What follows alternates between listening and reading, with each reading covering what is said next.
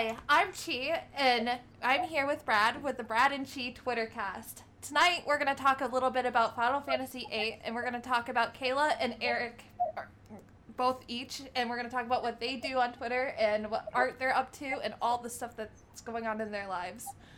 So, seeing that this is our first episode, we're gonna talk a little bit about ourselves, starting with Brad. Say hi, Brad. Hey everybody, I'm Brad, also known on Twitter as the Twitter handle The Carnival with 2 underscores because the rest were taken. So I've been on Twitter. I've been on Twitter for exactly 2 years as of today. Apparently, I got a notification about an hour ago. So, woo! Basically, I'm on Twitter. I don't have any specific thing I do. I mainly talk about video games, I guess. I just kind of post about that, a little bit about my life. Sometimes I like to post about my daughter because I have a daughter of I'm a parent of a 1-year-old, and it's exciting stuff. I grew up with my favorite games being Tomb Raider and The Legend of Zelda. I'm absolutely obsessed with both of them. But I play a wide variety of games, and I also watch a ton of anime, and I will occasionally post about that as well. So I've made a lot of friends on Twitter over the years, and I'm happy to be a part of this podcast with Chi here to basically highlight so many people in the gaming community here on Twitter, and looking forward to diving into this Final Fantasy VIII conversation. Oh, I'm really excited. That's for sure. I'm Chi. I'm known as Chitose Official on Twitter. I've been on Twitter for probably about 1.5 years. It says 3 years, but I didn't use it before this. So I don't know why it would. Anyway, I am the community leader for the Northern Front. It's a Discord community where we play games together. We're kind of considered a gaming clan. Eventually, we'll become a gaming org, which is my eventual goal, and I have a ton of goals with that. I also content create on Twitch. I play all sorts of games, mostly, RPGs, because that's my favorite genre of games, which leads me to my favorite games. I like old platformers, old RPGs, retro RPGs especially. My favorite series is obviously Final Fantasy series, but I have been diving into more open world games like Ghosts and other stuff as of late. But yeah, I'm really excited to do this with Brad. Brad came to me and actually asked me for help because I think he knew I did stuff like this. He's like, we should definitely do this. This will bring the community together. I'm like, heck yeah. So yeah. And then yeah, so here tonight we have Eric and Kayla. They are 2 very, I think, important members of the Twitter community. So yeah, Eric, tell me a little bit about what you do on Twitter. I know you're an artist. What else? Oh, hello there. I'm Eric. Everybody kind of knows me as Monkey D Eric Paul 1 on Twitter. Well, as she said, I am a artist. I tend to mostly do fan art of a lot of anime, video game, sometimes movie characters. I don't really have anything that I do specifically on Twitter. I just mainly tweet about the games I'm playing. I try to like explore into all sorts of genres minus sports because I don't really care for the sports games. But mainly I tend to go into platformers and action adventure games more than anything else. And everybody knows that I am the go-to diehard Godzilla fan. That's right. So I always tag you whenever someone talks about Godzilla. Even in Discord. I've never met. If there's anything I need to know about Godzilla, Eric is the guy to go to. I agree. Pretty much, I am the go-to Wikipedia for Godzilla if anybody needs it. Yeah, so that's pretty much my entirety of Twitter. I've been on it since, I would like to say, at the end of 2016, which is around the time when I started also drawing as well, more professionally. So that's all there is to it. We're here with Kayla. Hi, Kayla. Hi. Kayla is also an artist, and I actually just got a piece from her. I won one of her contests, and I have it. I still have to go get a frame for it, but it's beautiful. It's a beautiful Beatrix piece. I have a commission with Kayla right now from Tomb Raider, and I got the Generations of Lara Croft. I cannot wait for that piece as well. I'm coming along on it. So, Kayla, tell us a little bit about what you do on Twitter and, like, what you... Okay. Well, my username on Twitter is Kayla Mariah.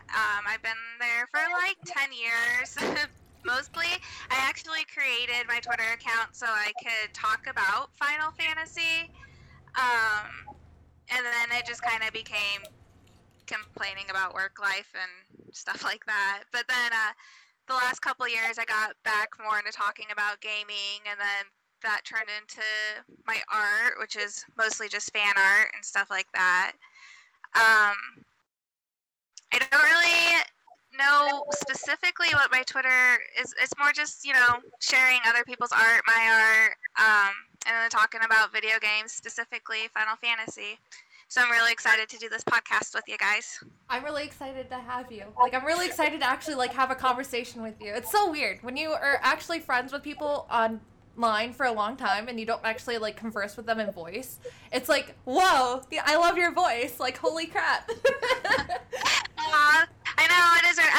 I've heard Brad's voice because we played Fall Guys the other day, last week, and then, I've heard you. Yeah, it's I've heard you from your videos and things like that. But this is my first time hearing Eric's voice. Yeah, and when I first heard Eric's voice, I heard his voice for the first time back in December. I'm like, whoa, you do not sound like anything that I would like. Seriously, I didn't hear it. I didn't picture that being his voice, but I see it. It fits. I didn't either. It does fit, though. It is a nice, solid, deep voice, though. I agree. Yeah. I didn't think his Good voice voice, would be good so voice, deep. Eric. Oh my goodness. It's so weird. Everybody kind of tells me when they first hear me. A lot of times I'm being confused for being a lot I am physically and because of my voice and just of all the random things. I'm always thinking, how I don't know what is it you guys see in me.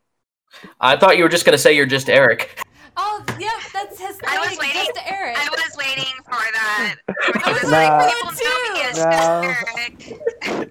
I love it though. It's one of. I'm he's pretty so, sure. It's his catchphrase. My favorite thing about Eric though is that he's very humbling and he's very, he's very personable. Oh, and yes. he's not, and he's just a nice guy, genuinely nice. I don't really run into that much anymore. Nice. He's just Eric. Yeah, exactly. He's not this. You can't compliment him. He's just gonna say he's just Eric. It doesn't work. It deflects. It's it's the best compliment you can get. Yeah. Exactly. So I mean, at this point, I kind of just associate my name with whatever people just say to me at this point. So if somebody says I'm nice, and says, "This is what I do. I'm Eric," because it's it's a lot easier to kind of just accept it like that right, than it is to just say, "Oh, I'm nice." Right, because a lot of guys will say that they're nice and they're ended up being really creepy or really weird or they're just really terrible people. So it's really hard as a guy to call yourself nice without that stigma. So I get it. I totally get it. Yeah. But, I think all of us here and all of us on Twitter, I'm pretty sure a bunch of people are gonna hear this and be like, "Oh, Eric's one of the nicest people I've ever met on Twitter." So. Oh yeah. I can't imagine anyone saying anything other than that for real. Oh yeah, you can't say a bad thing about Eric. He's a very pleasant person. Oh, 100%. And You'd be surprised sometimes what sometimes. then there's Kayla who always does the right thing, which Then- that's my favorite quality about Or Kayla. Hey, Kayla does the Lord's work out there, okay? Yeah, that's my thing. It's Kayla doesn't give any fucks.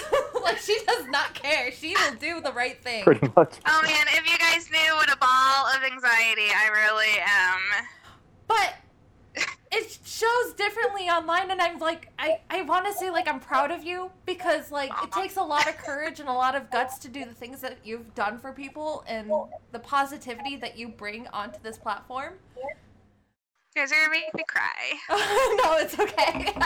I'm just Yeah. full of compliments It's just, because I drink. I just want to let you know that It's really sweet, and I just love all my friends on Twitter. I'm just want to protect all of you guys. Are my little babies. I gotta protect you all. Oh, my little babies. we always appreciate Except you for when that. we fight over waifus, right? When we fight over Dude. lightning or Lightning will step on all three of us. I promise Okay, you. that's I fine. don't. But still. Please. Lightning, if you can hear this podcast, if you're listening, please step on all three of us. We've been waiting for you. We were just talking about how that game was made in 2009. Funny. And like how long ago 2009 was. Oh my gosh, I can't believe I remember waiting for that game and everything. Oh yeah, because it was started out as Versus 13 and went straight into a whole different concept. That was 15. That was Versus 13. Yeah, that it turned was, into it. Yeah. Yeah, Well, they did 15 like too. We had to wait 10 years for 15. Yeah, that was not. I remember I was still in freaking high school when I saw the very first like trailer that they dropped for it. Yep. And Same. like back when like what was her name? Stella. Stella. Yeah, Stella. Don't even get me started on how much we never got Stella. Sucks, We never got but Stella. Disappointed. regardless. Oh no. I was Don't in high worry. school. Don't worry and about that. I'm gonna be 32 at the end of this month, Oh. and I was in high school when that trailer came out. Like that's how long that wait had been. Right. Jesus. Wow. Yeah. And no, I'm me pretty and sure Brad were G and I were like in middle school and Eric was still in diapers. Oh Exactly. Jesus! Oh come on! Oh come on! I was in 5th grade when you guys were talking about FF13. Like, come on! It's not my fault. I didn't know. Oh no, anything we're about talking that about the series. Versus 13 trailer though. That was like 05. Yeah, that was Oh, that's probably forever when I was ago. like. That's probably like 2005. That was when I was like 6 years old. I was Oh my like in goodness. 2nd grade by that time. Guys, Oh, he man. was learning how to tie his shoes and do. I actually was. Video game, I Mom? actually was. That's a sad thing. What's a video Oh game? my god, I love it. So we're here today. I have this huge long list of Final Fantasy VIII topics we can talk about. I just started replaying it again just for this podcast, just for this episode. I did Triple Triad. I got told I played Triple Triad really weird. Because my friends have been watching me play it. Like, I do, like, really strategically, so I play really defensively. I don't know. But, yeah, but the game itself, so let's start with, like, a synopsis, okay? So, you are Squall, the 17-year-old protagonist. You are fighting your classmate, who is also a gunblade wielder by the name of Cypher. Am I saying it right? Is it Cypher? Am I Or is saying it Sephiroth? Yes. Cypher? It's I don't know. Cypher. Kingdom Yeah, Hearts yeah. calls him Sephiroth, but I always said Cypher. I always said so Cypher too. in my mind, it's always going to be Cypher, but it's Sephiroth. Mhm. Oh, so it is officially Sephiroth. So I was the only one that knew how to officially pronounce it. I feel proud. That's okay. So, here we are. You know how to pronounce it more than Kingdom Hearts. Hey, that's because I started on Kingdom Hearts. That was my first RPG. Yeah, I was going to say, that's not fair. We didn't even have voices back then yet. Right. See, my first game was Final Fantasy 9, and I was like 10, okay? So, I mean, Yeah. voice acting happened right after that yeah, one. So it close did. I enough to actually voice bought a acting. PS2 that Christmas and played Final Fantasy 10. So, There you go. but yeah. So, we're Squall. Jesus.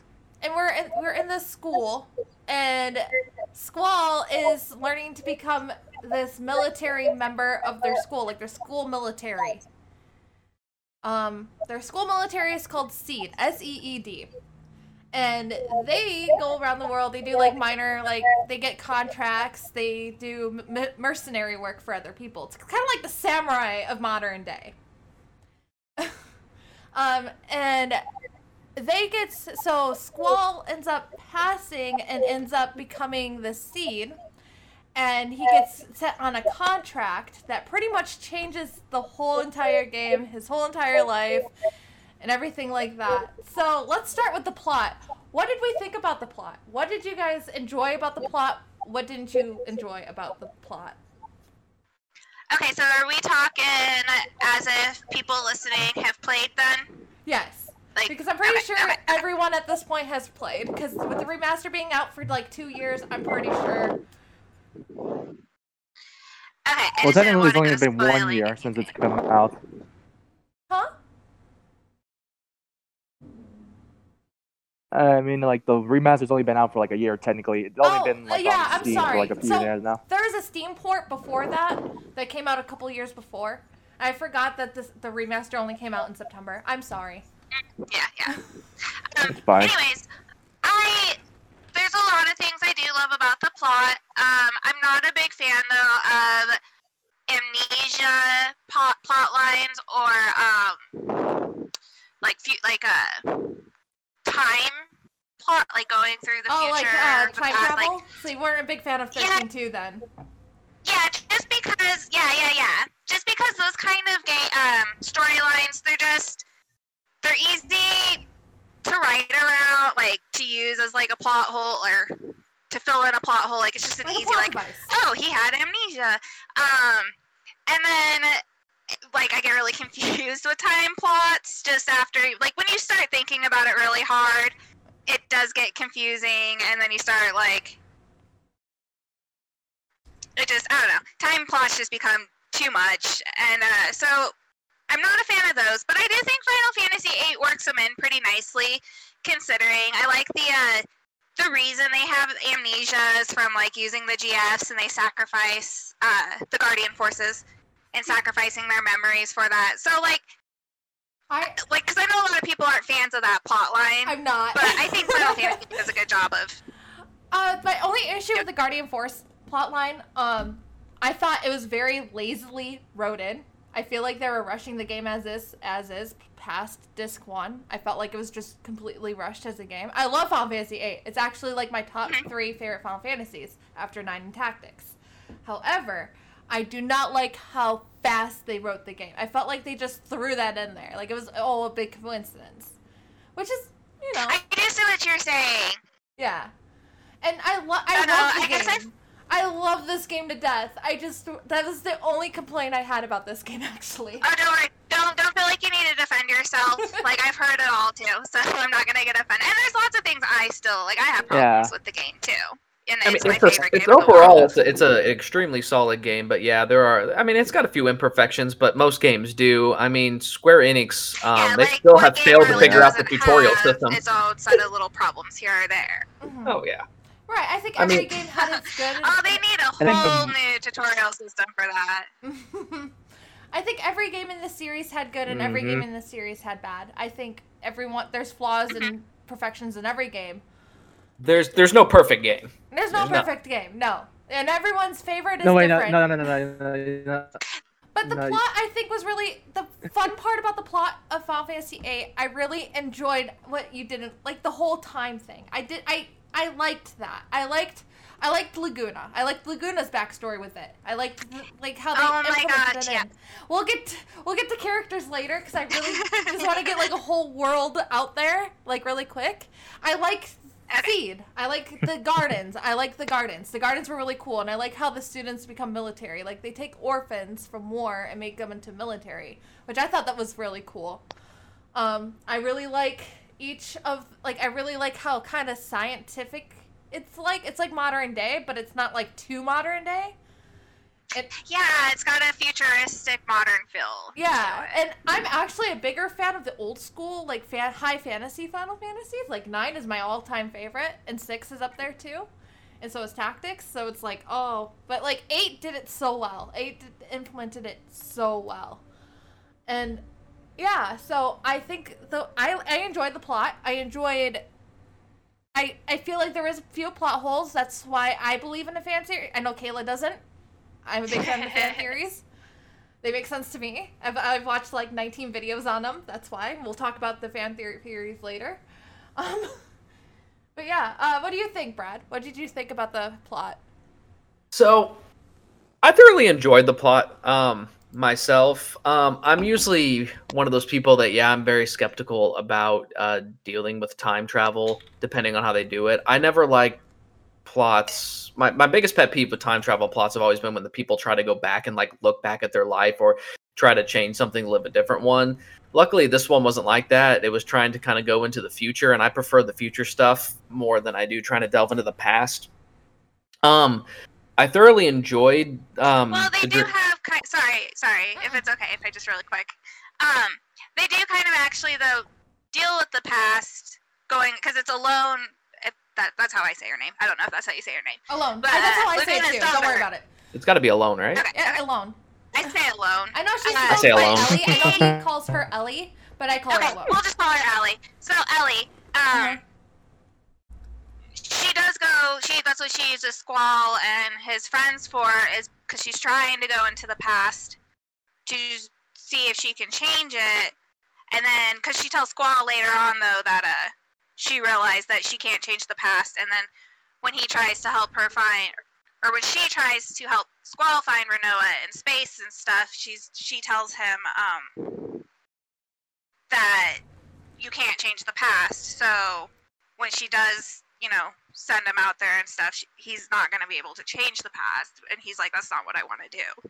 But anyway, sorry. So I was like, so it does deal with the past stuff, but only in a small sense. Like, she does realize that she can't do it. I didn't mind how they dealt with it, too. I know they kind of did it kind of as the dream sequences, and some people might consider that a bit of a flaw there. I remember the first couple times I did it, I thought it was the weirdest thing. I was like, wait, why am I playing as these other characters?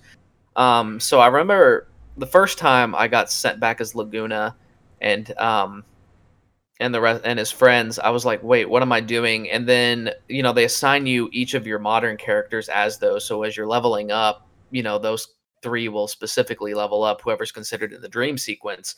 So I thought it was the same every time. So I would grind like crazy even in the past. And then I realized it wasn't the same characters. Like they randomly picked different ones every time with the exception of Squall always being Laguna. Right. And I thought that was an interesting way to do it, but I thought in a way that's almost like a different flaw because it's like if you choose to grind or do something crazy in there, like your character levels are so skewed. I honestly wished that Final Fantasy X took that from Final Fantasy VIII, because I know we get the spheres from I'm going off tangent with another Final Fantasy real quick because they do almost the same thing. They have these spheres where you go back into Braska, Oran's, and Jack's journey. And I think they should have done that. I think that's what 8 did better than 10. I think they should have just implemented that into 10 as well. But I really, really like... Oh, yeah, I get what you're saying. Yeah. I think the plot point... I think that was one of my favorite parts about the plot was going into Laguna's story as well and, putting the pieces together of Laguna and Squall and how they're intertwined with each other. Oh, yes, and I thoroughly enjoyed it. Interesting. Yeah, no, once they put the pieces together by the end, I was kind of blown away by it, and I kind of enjoyed... You're in disc 3, what the heck is going on here? Oh, exactly, my mind was blown by them, because the first time you do it, they're like, okay, where's this game going? And so you're kind of looking at it like, this doesn't make any sense, but then as, the pieces keep going, you find yourself enjoying them more, and then all of a sudden your mind is blown, and then you're kind of taken to the whole... plot as a whole thing, which I think overall, the game did a phenomenal job with the narrative. I loved the character development, and Squall develops as a character so well, and I think they handled the relationship with him and Rinoa just extremely well. Their love story is probably one of the best in video games. It's just, it's completely beautiful, and the garden scene is extremely beautiful. Oh my god, you guys, when we get talking about this, you're not going to be able to shut me up. God, same. that's what So go we're on. I'll let you finish your tangent. I'm gushing as much as I can now before everyone else takes over. That's what I'm doing here as well. But no, I think they did well. I think the combat system was done well. I think the junction system actually is a fine system. I don't think it doesn't deserve the flack it gets. We'll dive into the junction system too, as well. Yeah. So I enjoyed the combat. The overworld was fun too. It was. I feel like they built a really neat world with a bunch of different environments, and I love flying around in the Ragnarok and finding the DC research centers being not even actually on the map. You just have to fly to a random corner of the ocean and pray to God you found it. We'll get into that too. I love that place, but I have some stories to tell about that. Oh, I'm sure we all do. It's a journey in itself. It's its own beast. And the world building was so well done. That's what I like about Square Enix, is that they put so much effort into their world building, into their backstory and their plot, and just add so much stuff into it, into every single Final Fantasy. Not only just NPCs are absolutely one of my favorite things that Square Enix does, or Enix does. I love walking around the little towns and just talking to everybody, or now you just kind of overhear their conversations. When I was playing Final Fantasy VII, the remake, I felt like such a creep because I'm just standing there for 20 minutes listening to these people talk and stuff. But they do I've yet to play remake. Cause you're gonna see how it's not just in remake though. Any of the Final Fantasies, they'll talk to you. You're gonna see how they live and what's going on outside of what you're doing. Right. Yeah, backstory. Like, there's just so much backstory to the world through just listening to these NPCs talk, and I love it. Right. Is there anything other? Okay, so I know we were talking about the time parts not being fun. Is there anything else to the plot that you guys found not incredibly enjoyable? What about you, Eric? I'm actually really curious what you think about the. Did you have any plot lines you didn't like? That I didn't like? Oh, I think the one thing I really did not like was I felt as if they, like, I know we were just talking positively, like, about how Laguna is, like, this amazing character, and I just wish they would have done more. I know we, like, get him up to F-star and all that, but I just wish they would have, like, done, because he's such a well-written character. He is, and his character development is crazy, too. But, yeah, and I wish they would have implemented that more into when we, like, meet him, like, in the F-star, like, Disc 3-ish, like, I know, that's, like, my big thing about it. And I really wish that some of the characters got more of a spotlight, like Irvine, for example. I know we get a little bit about his backstory in Disc 1, but I wish we would have gotten more character development in Disc 2 and Disc 3 with him. And I guess that's what my next point is characters. Who's everyone's favorite character? We'll start there. I think mine's Laguna. Obviously. Who's yours? Probably Squall for me. Like Squall, or as he is rightfully called, Leon. He's my favorite character.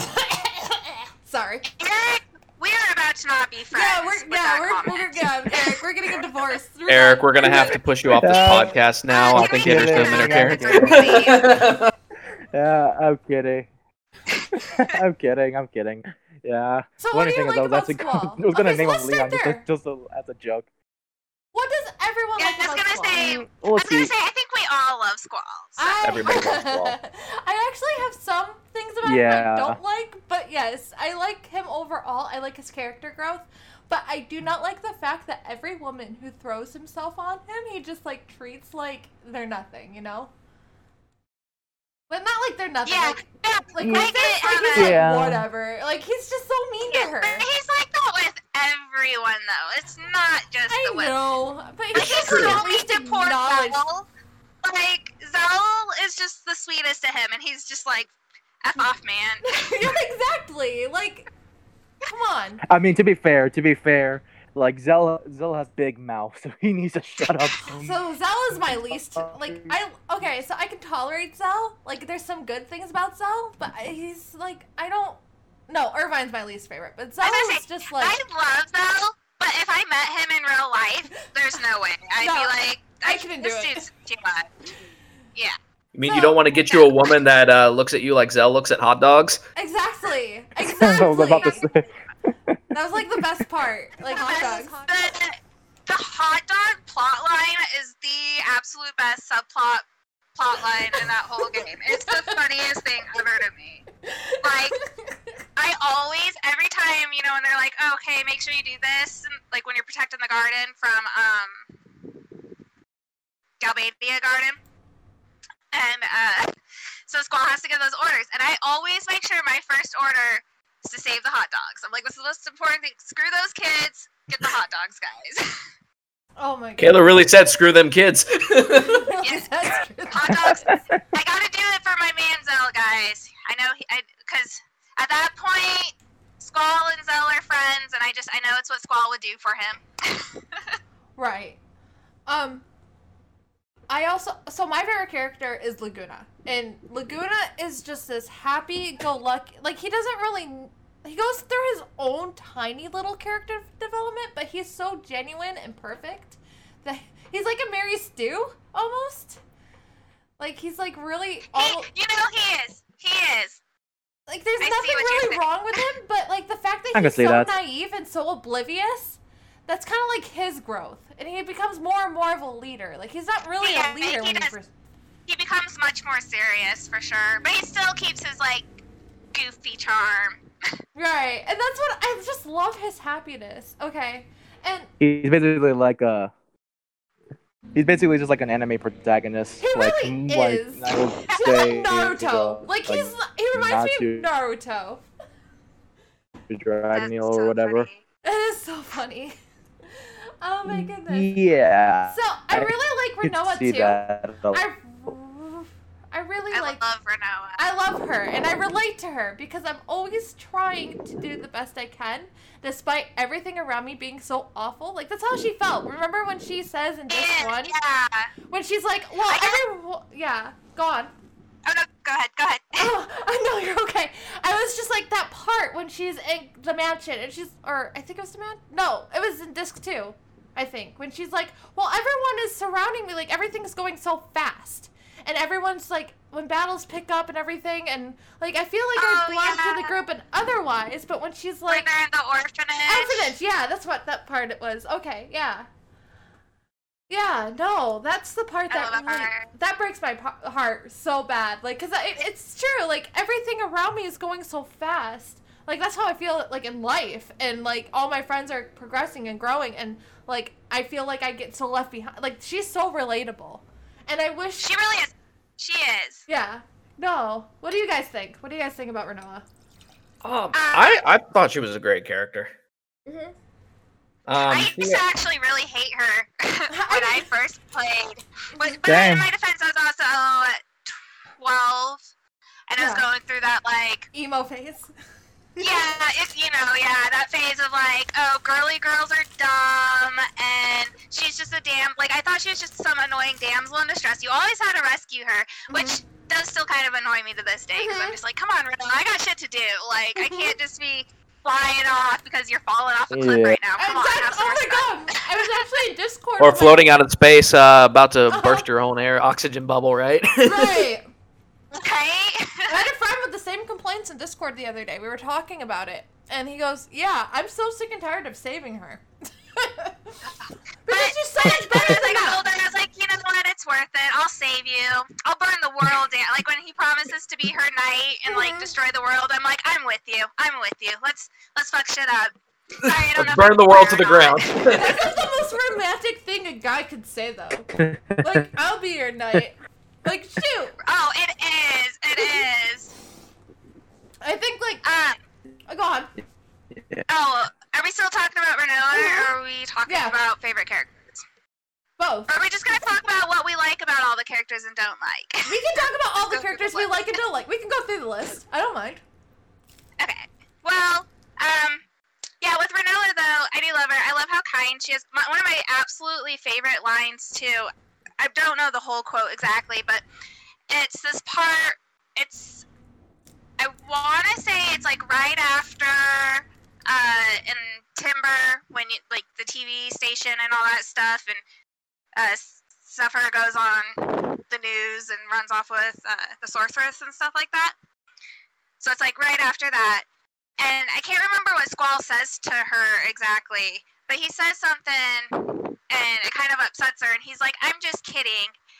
And then she tells him, when people say they're just kidding, they're only telling half the truth, or something like that. So, was it that really stuck with me. I just got to that part in my current run-through. It's where he, like, is telling her what the heck is going wrong with, like, her picking up seed members for their mission, and he's like, wait, your strategy is just sitting on a floor with 3 of you? Is it that part? Maybe, I can't remember. I just know it's somewhere in Timber, and it's right around when he first meets her. that. But I just really liked that line of like. No, the TV station's after that. Mm-hmm.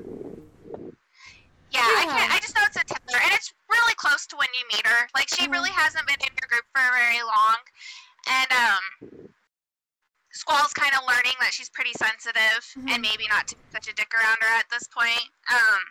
So he has, he says something to her, and then she just tells him, and that's always kind of stuck with me, the whole, because it's true, like, when people do say something kind of mean, like, I do feel like you wouldn't really say it if you were 100% kidding, and so that was always a quote that I really liked from her.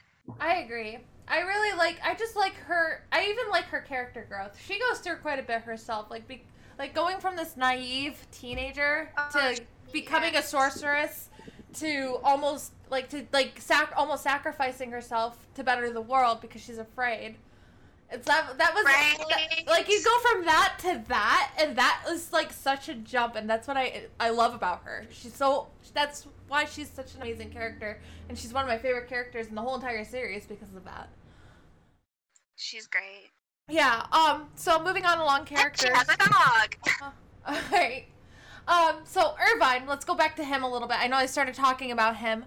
I really do not like the fact that he's like, they just made him this womanizer, and they made him like this, like, oh, well, I only like girls kind of deal. Like, and then like they go from that to the end of disc 1 where he's like afraid to freaking take the shoot against Ida. Ida? Is that how we say that, her name? I don't know. It's a I Dia. say Ida, but other people say Adia or I've always been Dia Ada, the entire which time, is weird. right? I don't know where they get Ada, but All right.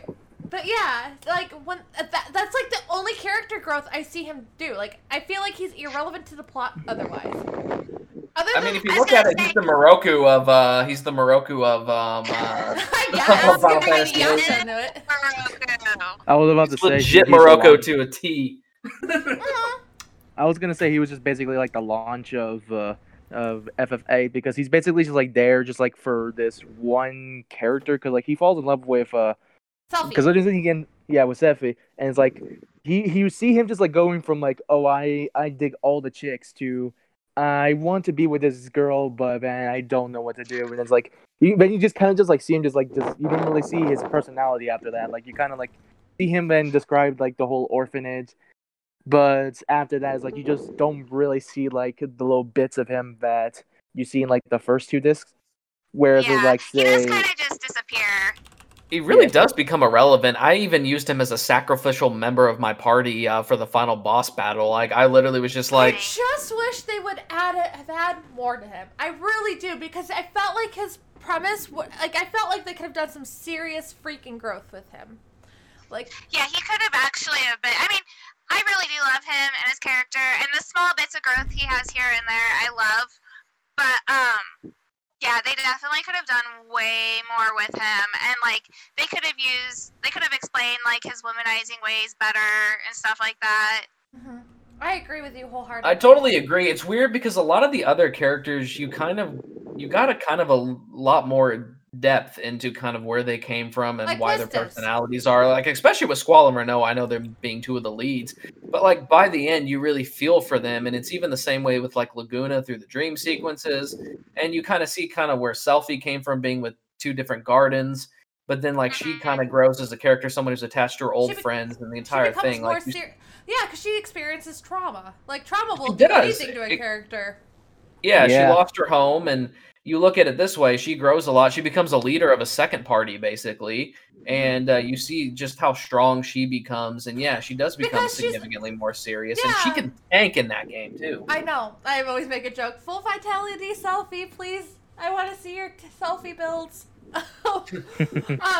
So the thing about her that I enjoyed was her happy-go-luckiness, but then, like you said, she grew to be a serious character. She proved that you can be a happy-go-lucky character and still be a leader and still be serious and still And be a master pilot. a master pilot. That's right. Like you look at the other happy-go-lucky characters later Yeah. on in the series, like Riku, for example. You don't get that much of a strong, like even Eiko, like Eiko. I don't know how you say I didn't her get name. much from Vanille either. She was kind of the happy-go-lucky one, Vanille but I didn't has get a much deep from plot her. line. I will say Vanille is actually really deep, and I will go into that if you and I ever do like a Final Fantasy 13 one. Because We will do a Final Fantasy 13 because that was my first Final Fantasy game. Okay. And it's down to my 3rd favorite now, but we got to do one on it. Okay, we will definitely do one on it. Lightning because- Appreciation Podcast. Just give me a shout out when you guys talk about her stepping on you. Okay. Oh for yeah, sure. trust me, Kayla will have to be a part of that one again because that is a Yeah. prime- that'll be our biggest podcast right there. It'll just be an hour of us being like, oh, I want her to step on me in these shoes, Probably. these shoes, these ones. I really need some of those spiked high heels right into my spine. Oh Jesus! But no, and then like, so Quistis. Let's talk a little bit about her because we haven't even mentioned her name.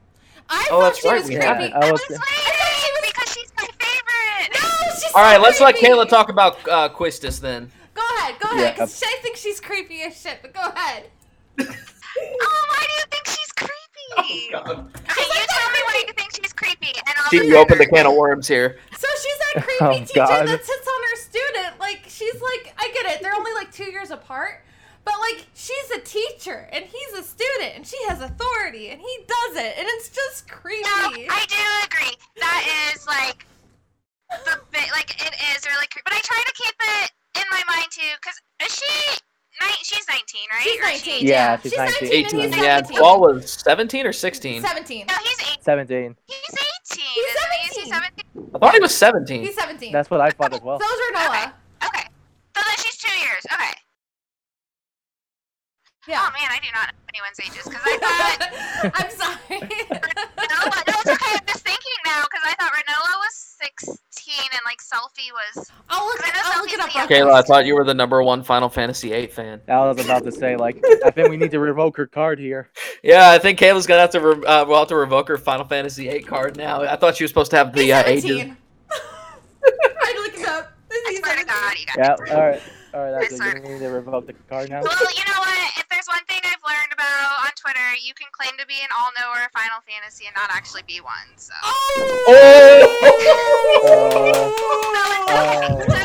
I was about to ask. Was Oh that my like, God, just a burn. sign? Let me just Wikipedia this really quick and brush up on Oh, fuck. my fake gamer God. knowledge. Guys, our Oh, fake gamer girl here is gonna go Google her favorite Yeah, fake game. Give me 10 Just minutes. give Give me Kayla 10 the After all-knower firing Final shots. Fantasy title. Can we just give Kayla the all-knower Final Fantasy title and just give her the like Final Fantasy Wikipedia and have her study it? Right. I'll We're do gonna give it. her like an exam. Oh my God. Quiz So when- me? Yeah. Oh, hey, like we're gonna give her like a seed exam. Just make her go for like 20 different exams so that she can rank up, and then she can get the title of Grandmaster of Final You know, Fantasy VIII. that's what we should do. If you want that rank, you gotta take this test, guys. You want that Yeah. title. Yep. Yeah, you're not you a real have to show gamer me your unless you A. can take the seed, all 30 Yes, seed without exams. Without the without guide Googling too. the You answers. can't use the answer guide. Like you have to show me proof that you did it without the answer guide. So. Yeah, I wanna need like a 50-slide power presentation about how this game is your favorite and what is like the backstory of each of the characters, including that one random NPC you find at the end of the map. I was really hoping not to touch bases with this during this podcast, but you know Yeah, what? this podcast has now switched to Kayla proving her true fandom to the game. So now we're gonna have to pull up the 30-question seed test, and she's gonna have to answer all the questions without googling them right here, right now, or she But loses that the was title. best game She's gonna have I've to. heard. She's gonna have to Let's do like this, guys. I'm screen ready. share. That was the best dig I've heard about him in such a long time. Anywho, anyway, so let's go on to the game. Back to what we were saying. Okay, but yeah, so Krista's, I didn't like that she was, like she did have a power of authority and was crushing on her student. Like that is really creepy. But I do think, I don't know, I think it's just a weirder position because she is still so young and she grew up with him. And, Right. That's like her brother. she's probably had a crush on him forever for all we know. We don't know how long she's actually had a crush on him for. Exactly. Well, now Doesn't she say, said though. so- I thought at the end of the game though, she said that she thought she had a crush on him, but then She realized does, it was she more like a does. But in the beginning, it is just kind of creepy that. yeah. Because that's So- what we're Yeah. led to believe in the beginning. Is Well, that yeah, it was she weird because crush on it does sound like she has romantic feelings, but then I guess because of they basically used the GF memory erasing excuse at that point, right? That she said like, oh no, Yeah. it was really more like a sibling thing, and she's like, I thought it was love, but it was Which actually that of an I older always thought it was sister. kind of a little weird because I was just like, how do It you was confuse a crush with sibling love? Like That's weird. Yeah. Eric. I mean, Eric, to be fair, I it- love that you like a sibling. Like that's my little bro, but I'm not gonna Guys, confuse that with a crush. GF memory erase. Okay, that explains everything. do Guardian like forces, that, they're to though. blame for everything. Amnesia, I mean- amnesia.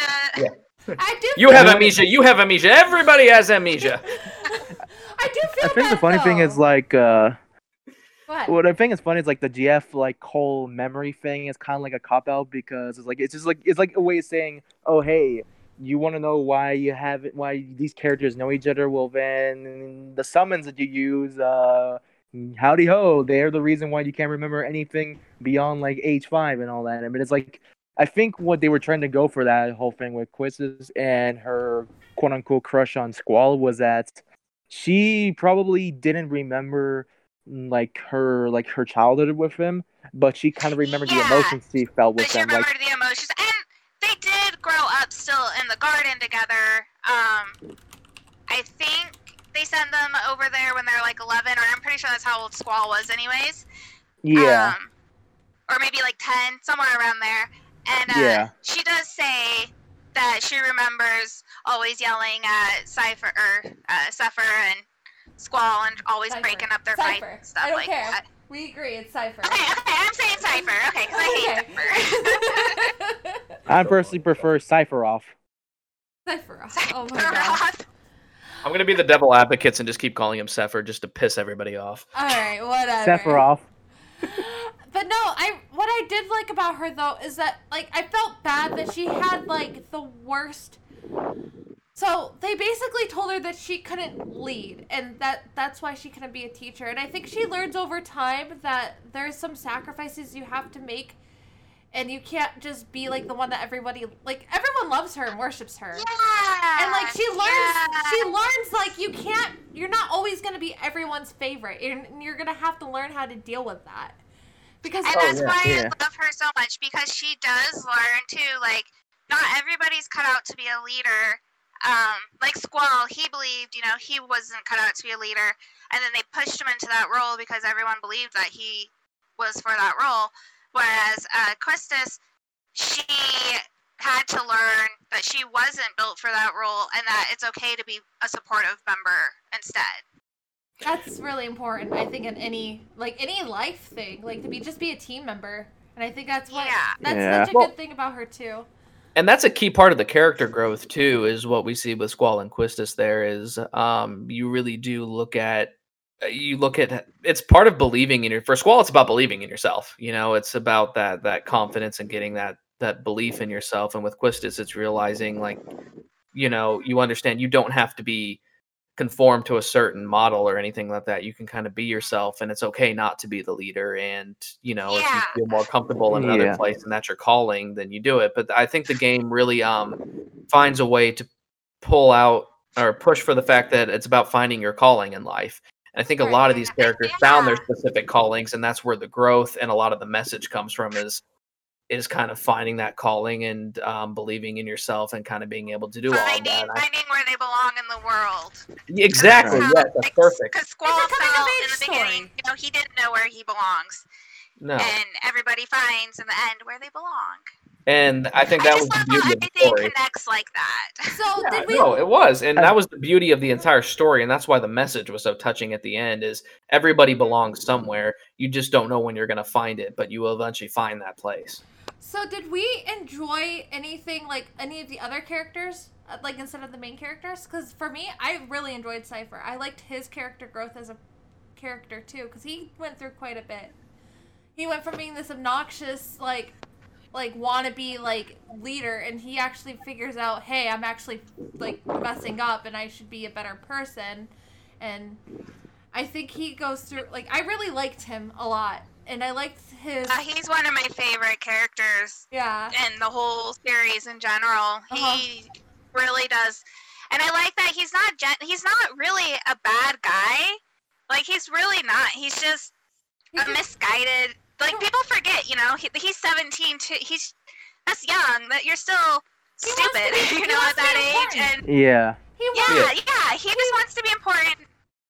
Because and think about it. Like the other characters, he's an orphan as well. Yeah. He doesn't have this guiding figure, and he's just trying to find his place in the world like the rest of the characters. I was just going to say, he just wants to find his place. I think, I almost like him better than Squall. Like, that's where I'm at with him. And I really think, honestly, like, out of Squall and Cypher, I really think Cypher would have been a better boyfriend for Noah. Sorry. I know Squall really loves her, but, like, I guarantee Cypher was like a sweetheart to her. Yeah. Like, I guarantee you, like, he would have done anything for her. But he And really... then Squall came up and was like, I'm Mr. Steal Your Girl. So, what did we think about, like, Ida and Ultimecia? And what did we think about, like... I really liked the sorceresses. I thought the sorceresses were really cool. I think the lore with the sorceresses were really cool. I love all of them. Yeah. Like, even, what is it, Adele? Adele, yeah. Yeah. I love how she looked like. Yeah. She was a All strong, the other muscular woman. Yeah, like I loved everything about it. Just because, you don't see it when you think of a witch. She's either looking like Ultimecia or she's looking like Ida, like not this crazy looking, muscular, awesome red hair. And she's still really pretty in the face. I think so too. I just don't like though, like the sorceresses. They all like become evil. Like their sorceresses are like evil in their entity. They're like evil. And that's what makes me really sad. Like they're still a sorceress after when they're not possessed by Ultimecia. Like Ultimecia is the evil one, and then like all the rest of them when they're just sorceresses and they still have like the magic and stuff. It's like it's so sad that they feel like all that guilt and all that burden from becoming a sorceress. I think that mostly comes from the influence of the person who they succeed, because in that case, a lot of them are just simply misguided by the influence of Ultimecia, because as you kind of know in the end of the story, like as to how Ida got the powers of Ultimecia, and you kind of just see how in the lore it's like you pass on the powers of a sorceress to another. So it's more like the reason why all of the sorcerers are evil is mostly because they're still under the influence of the previous sorceress. So it's more like they can still have the powers, but it's at the end of the day they're still under the influence because the previous sorceress still has like a grip on them because they don't want to come to terms with their death and try to move on to the afterlife. So I kind of liked how they interpreted that whole thing and the whole lore with the sorceress.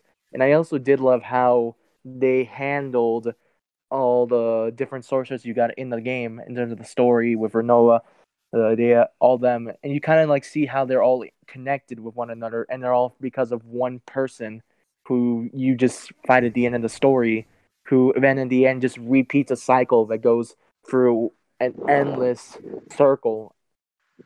You're right, and I really actually did like Ultimecia. I think she's one of my favorite. And everyone's like, she's so irrelevant. I'm like, no, she's not. Like, I feel like the whole story is based around her. And I agree. Yeah, and everyone. I thoroughly enjoyed. Sorry. No, go ahead. Go ahead. I thoroughly enjoyed, how as well how they handled the sorceresses. Because you had the idea of, you started off with kind of Adia. You're going in there, you're going through disc 1, you're like, okay, this is interesting. Like, it's like you have to go assassinate the sorceress, and then it kind of goes botched. It gets botched, but eventually you find out like, oh, hey, it's not just her. There was another sorceress named Adele. But then how they started handling Ultimecia, and kind of like her being from the future, and that's how it dives into the time. That's the thing. I feel like the game is just a giant time loop. Well, yeah, it is. And I think it pretty much fascinating is. about it, though, is how they wrap it around and tie it into each other. There's so many ways to botch time travel and throw in characters.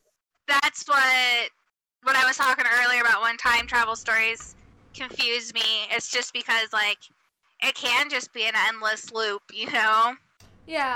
No, I guess that's why, like, so many people... I'm going to go on a little bit about the fan theories, because I know you're not a big fan of them, but I do want to explain them. Well, I'm a fan of one of them, just not the one you're a fan of. Oh, what? No, I'm fan of those. I like both of them. So, the Skull is Dead theory, which I know this is the one that you don't like.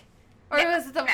Okay, that's the one you don't like. Okay, so the Skull is Dead theory. We all know, like, I take care of the elderly for a living. Like, I watch people die. That's, like, what I do for a living. And, like, we all know, like, when you die, you, like, experience... Your brain is still active, and you're still going through the sequences, and your brain's just overreacting. Like, that's why I believe in the Skull. Like, because, like, you can't survive that. And the thing is, too, like, you don't go from Rinoa not really liking you to Rinoa kind of having a thing for you in, like, 30 minutes. I'm sorry. That's why I believe in it. Have you watched any Disney movie ever? Okay, I'm sorry. You know what? Maybe you're right. But to be fair, with Disney movies, they're more like the sequence of time that happens in those movies are a lot longer than like in a game. Where I know. I'm only joshing. Don't worry. I don't know. Like. But the Squall is Dead theory. So there's a theory out there that Squall dies at the end of disc 1 when Ida stabs those ice lasses into his heart. Man, he got shanked hardcore too. Yeah. So, and then everything after that is his brain going through like the last 7 minutes of life. I like that theory. I'm not like the more I replay it. I've replayed it last year, and after I replayed it last year and listening to Kayla's reasoning behind it when me and her talked about it, I was like, maybe not so much that one. But the Renoa is Ultimecia theory, I think is right on and is like the extreme. That one, like, I can never ever, like, I don't understand how it's just not canon. Like, it just makes so much sense. It does. So for the people that don't know the Renoa's Ultimecia theory, Kayla, why don't you run everybody kind of through it so they kind of have an understanding of kind of what they're going at here? Right. Well, it's just a theory that Renoa is Ultimecia. No.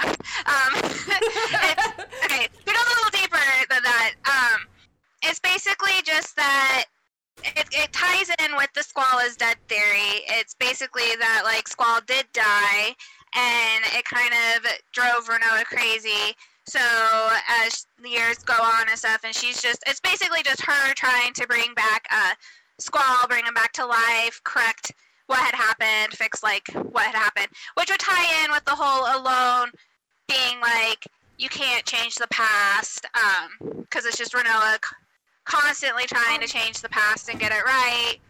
I'm actually gonna correct you there real quick. What? With the whole Squall's dead theory, it doesn't really tie into that as much as like. Well, no, I don't. Sorry, I don't mean like tie in.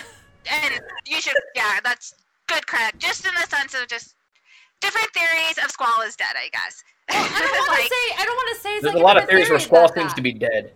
Well, I don't. Yeah. Well, when Squall, like, you know, okay, so it's like Squall didn't die at the end of disc 1. And he lives a full life with Renoa, and Renoa doesn't die because, you know, she's a sorceress, and, you know, sorceresses just live forever, apparently. That's, like, the whole lore thing. Oh, okay. See, yeah. I read a theory that was based, I mean, not saying, just the theory that I read had said that he had died. Like, died at old age, you know? And then she became maybe, that makes more sense. Yeah, that makes more sense. I always just had assumed it was during the events of what's going in the game. But it would make more sense. It would make more sense if they lived a full life. Right, and she's grieving over him. And she's like, that's why she has Griever, like, as her summon. Like, she makes Griever into a GF. And she's just like... Well, see, and that's what trips me out of why they're not connected, because that's the name of Squall's lion on his pendants and all that stuff.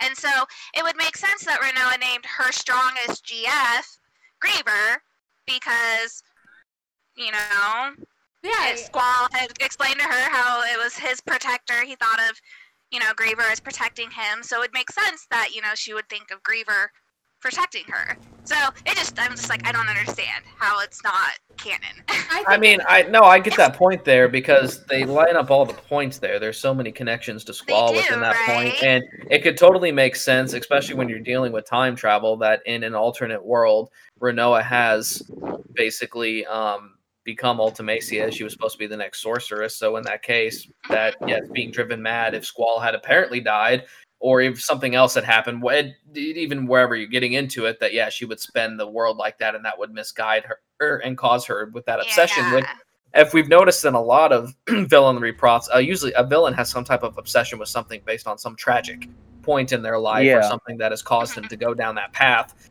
And losing Squall like that, I think would be something definitely for Renoa to go down that path. And even when you look at how the game ends too, you're convinced that, like, Squall is dead again.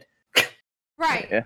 And not only that, like, and I think in one of the Dissidia games, they actually make a whole, like, it basically kind of was like an obvious thing to this, because I remember reading about the theory, Ultimecia actually had some of the gold weapons that Renoa has in the game, and when you pair her with Squall, she ends up making a quote that's, I think it's something like, "Shall we continue this dance, Squall?" or something like that. Yeah. Which is a direct reference to how they met in the beginning. And then at the end of the game, too, during the sequence when Squall is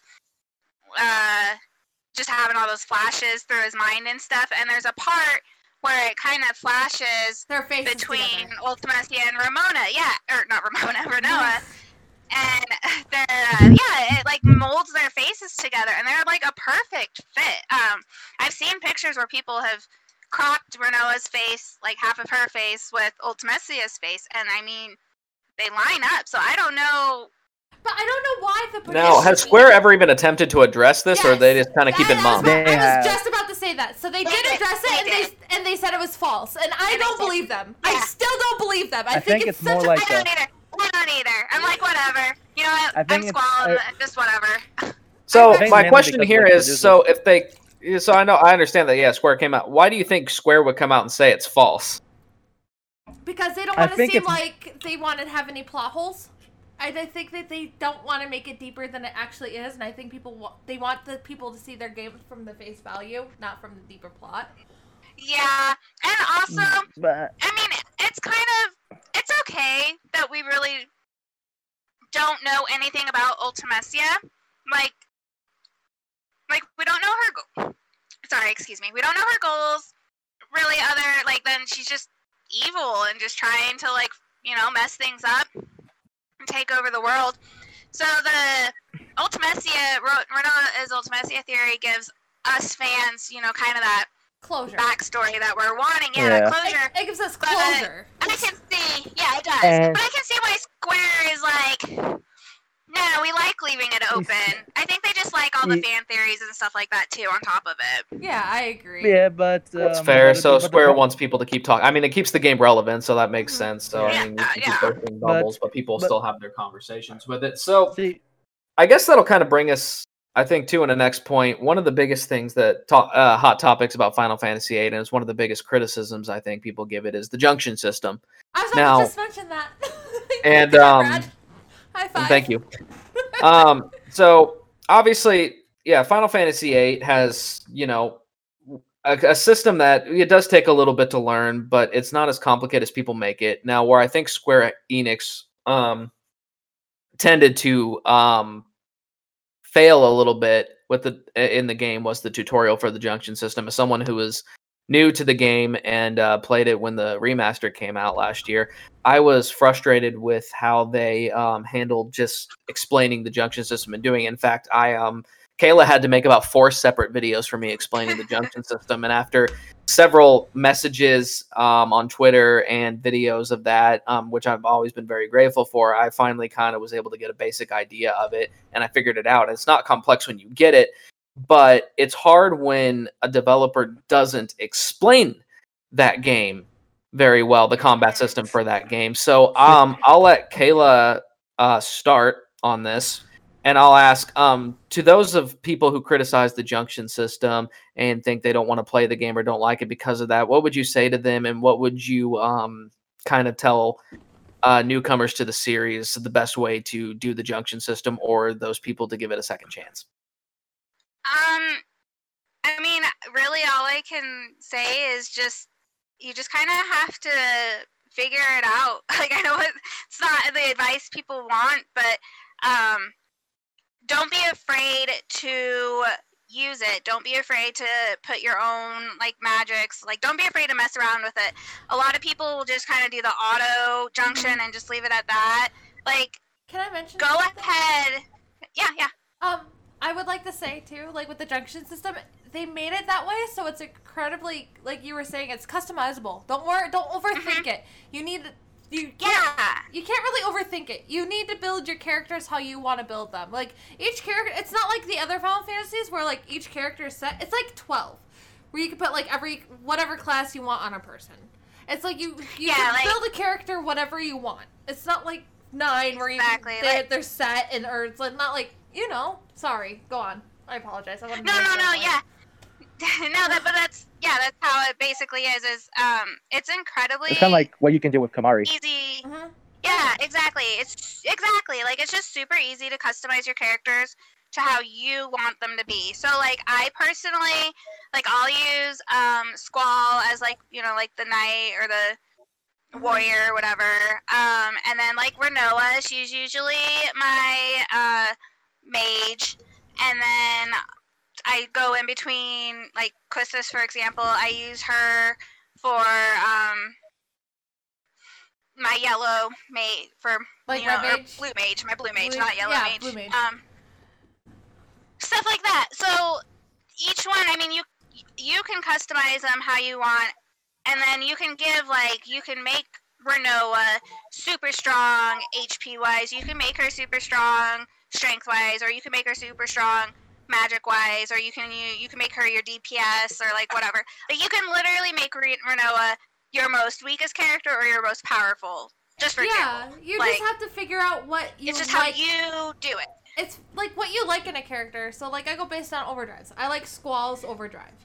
So I use like obviously when you have to use Squall all the time. Yeah. So I like making him a strength character. I like Rinoa, like you said. I use her the same way as you, as I use her as a mage. And sometimes, actually, the last run I used her as a tank. I build her vitality bonus a lot. So what I do is I get all the guardian forces, and then I get all their like vitality bonus, strength bonus, magic bonus, and then I don't level my characters as much as possible.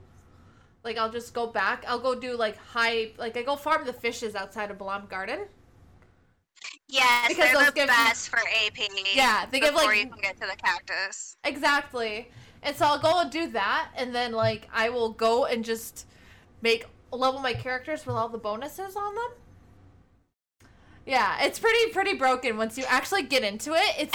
You can break the game.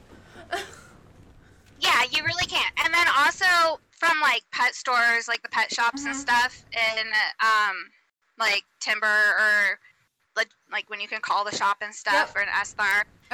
They have these things. They have these things called amnesia greens, and you can give them to your GFs to make them forget an ability. So you can make them forget pretty useless abilities that just you don't need. Like say they learned an added strength plus 10 or something, and you've already got strength plus like your strength is just maxed out, so you don't need that. So you can teach your GF to lose it, and then you can teach them something that they don't have filled in. So say like you've got a GF that doesn't have a space for vitality, and then you can go and you can buy or find a type of scroll or something. I think I can't remember what they call them, but an item you can find, and then you can teach your GF vitality, and then you can equip magic to your vitality and stuff like that as well. So don't be afraid either to mess with your GFs. Like you can teach them new abilities. Right, and like you said, like you can go back, and towards the end of the game you can go back and get your guardian forces. And I know Disc 4 you're limited on what you do, but you can go to Esthar. I think you can go to Esthar in Disc 4. You can go do something if you have all the guardian. You can call shop. You can call shop. Yeah, That's yeah. what Like it you is. can call shop if you've got the Toneberry. You can like call shop. You can call the junk shop. Like all that stuff. So he's very useful to have. Like you definitely want to try and make sure that you get who you can in the beginning instead of just waiting, because their abilities are so useful so early on in the game. So moving on from that point, what do you guys think of Triple Triad? I love it. I love it too. Wish they had. I was so disappointed that the remaster didn't have an online option where you could go play with other people. In Final online. Fantasy 14, there is a version. In Final Fantasy 14, you can play Triple Triad in that game. I know it's an MMO, but you can definitely play. Yeah, I've heard that. But I just wanted specifically just Final Fantasy 8. Super disappointed they didn't. But I love it. I love it. It's so fun. I hate the random rule though. That's a stupid rule. But other than that, I love it. I like that you can grind cards and then turn them into items. I get Leonhardt and Disc 1 because of it all the time. But go on. What were you going to say? Yeah, no, I thought it was a fun game, and I wanted to ask Eric too, as a newcomer to the series, kind of what were your thoughts on the Triple Triad? Did you play it a lot? Did you enjoy it? Did you find it easy to pick up? Honestly, it's like a lot of the mini games in it in Final Fantasy VIII were pretty easy to catch up with. Like a lot of the game I could easily get into, especially like the Triple Triads and all that, like in the card games, like because like the card game in of itself just reminded me a lot of like how Yu-Gi-Oh is, and like so I kind of got into it pretty quickly. I spent probably like a third of my time just playing that. And I got it to a point where I just had like a whole deck, like a deck that I use specifically for that. So I would say it was pretty easy to get into. It's not as hard as what many would think, similar to like how the junction system isn't really that hard to get into. It's more like just like knowing what to use in each moment in each match. Primarily because like it's easy to just make a mistake and then you end up losing, and you probably end up like losing like say like your like some of your best cards because you made a dumb mistake and you end up just screwing yourself over. So for me personally, I definitely thought it was like probably really simple, but also difficult to master. It's a lot of simple math. So if you're not like the more advanced rules, when you have to start using like elements and you start having like the +4s and +2s, like all that stuff, then it definitely gets a little more advanced and complicated. The fun part about the game is that you can manipulate the rules, basically beating the Queen of Cards, and you can do whatever you want, basically beating the Queen of Cards, and that's what I did. I abused that quite a bit. Now, here's another question about Triple Triad here, because I know there are 2 cards in the game. I think Bahamut is one of them, and Kayla, what's the other one that gives you items? The 2 most important ones with items. I'm sorry that my memory is slipping here. I want to say it's Laguna who will give That's you 100 right, it's the Laguna heroes. card, yes. And the Bahamut gives you, I think, the 100 mega elixirs. Yeah, the 100 mega elixirs, and the Laguna card gives you what again? Heroes. The heroes, yeah. Heroes are very important. So now, and then also the Angelo card gives you 100 Auroras, and those are really important. Especially facing, I think, as well. Especially fighting against Ultimate Weapon. Mm-hmm. Oh boy, yeah. Do I have field trip stories? So my question is, with those, when you're playing Triple Triad, did you ever use those cards, or did all of you basically use those cards, turn them into items, and you built a deck without the 3 of those? So what?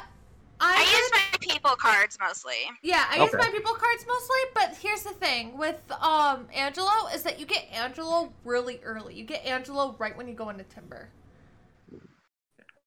So you can. That's what I just did it like yesterday. I was going into Timber, and I got him from, I think, Watts or Zone, one of the 2, and like... Yeah, you get him, I believe, from Watt. It's the guy that always, I think, has... Yeah, that's the yellow vest on.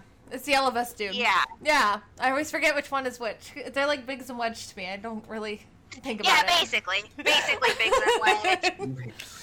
Except for there's a Biggs and Wedge in the game, too, which is really good. I really enjoyed the Biggs and Wedge in this game. They're freaking hilarious. Me too. They were great. They were a good comedy relief. Uh-huh. They were. I enjoyed their shenanigans and their just ineptitude as well. Yeah. So I want to bring up, what is everyone's favorite part of the game? I think my favorite part is when you're going to F-Star and Squall is like losing his like mind over Rinoa. Like he's just losing his crap. I was just gonna say that's my favorite part when he's walking on the train tracks and talking with her. Yeah, he sets her down and he's all like, "Don't tell anyone what I said, okay?" She's like passed out. That was great. I believe it or not, I think one of my favorite parts in the entire game was, believe it or not, was the end of Disc 1. During the Adia cutscene, and Squall just like totally jumps over that car. Oh, the car cutscene! I love that one. I use it in video editing all the time. Yeah. That was my awakening. That was my awakening with Squall. Like I realized then I was gonna make him my husband. While jumping in that car and like slamming it into the gate, I was like, "Slam me!" I don't know what that means, but me next. It was at that point that Kayla knew what she wanted in life. It was at that point I became thirsty for Final Fantasy, man. Yeah. Yeah. It opened up a whole new world for her, and now we've evolved from Squall pounding her to lightning stepping on her, so it just keeps going. Oh god. It doesn't get it. Jesus. In case you didn't know, there are plenty of masochists on this podcast, and poor innocent Eric over here is just like, "Oh my god, you freaks!" I mean, the thing that here's the thing that's funny is like you guys say like I would be like my reaction's like, "Oh my god," but then it's like secretly I could be pretty dirty minded, and to be honest, I'm pretty sure if I had told you guys anything that I've said in the past to other friends or to what I've said to my girlfriend, a lot of you would probably be like, "Wow, what is going on inside that head of yours, Eric?" I think I would disrespect you. What is inside that head, Eric? Because we've been the weird ones. Now you have to be weird. Join it. You got to go. One of us. One of us. Okay. I'll just say one thing.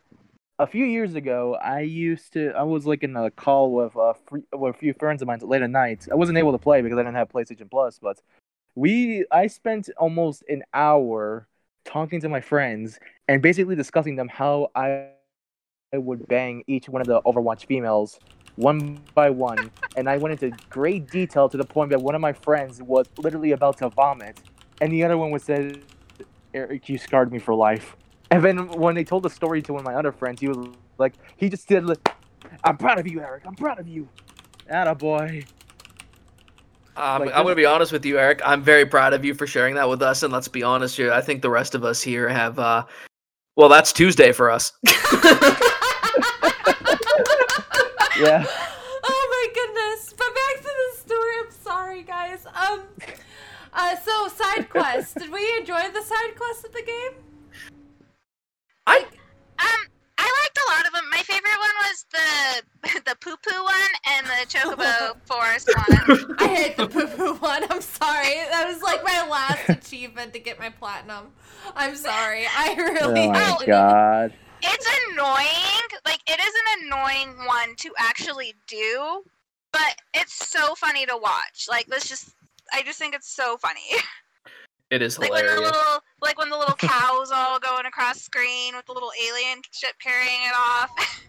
It's just so random. I hate. Oh my god! Every time I just see that random.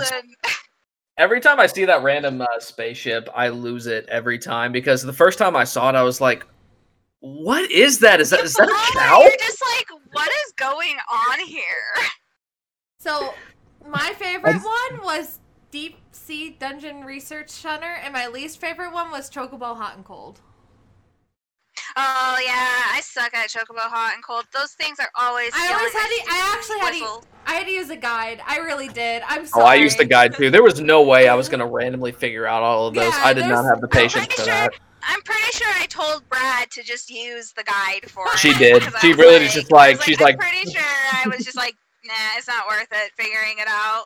Yeah. No, she literally told me that. She was like, so she literally asked me. She's like, because I told her I was doing the quest, and she's like, "Are you using a guide or not?" I was like, "Oh no, I'm definitely using a guide." I said, "I don't have the patience for this."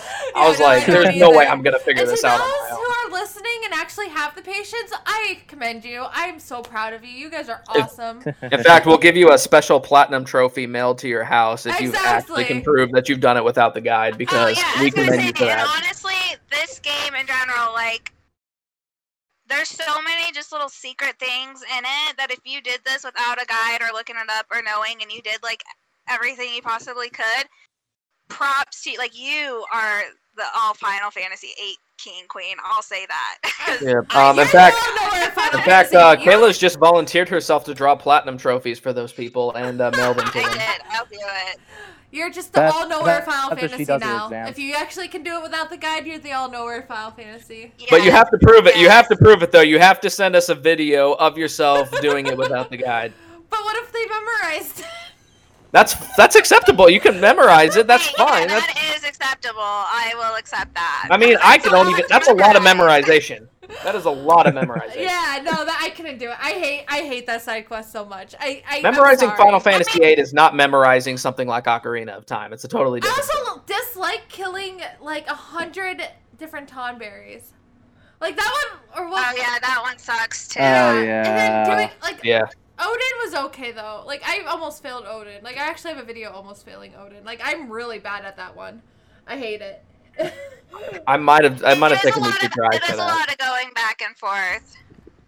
Yeah. I do like some of the Guardian Forces. Oh, I hate getting Doom Train. Doom Train, just some of the items you have to get. I'm like, what are we doing here? Square, like, I do not have enough time to go and collect all. Oh, I ended up on like the island closest to heaven and hell, and what I would do is pray to God that Get a Marbro. Odin would just come and Odin would come and just do it for me, and he did. Like I mean that involved a lot of running and a lot of getting dadded out by that damn tentacle monster that I can't think the name off my head, top of my head. Marlboro, yeah, like the cigarettes. Marlboros, yeah. Like I literally would just get wiped the floor with them. But if Odin came in, it's like that's how I got my resources. That's how I got all the Ultima That weapons. was pretty much the only time I ever took down one of them. I hated in any Final Fantasy game. I hate fighting them. They're the worst.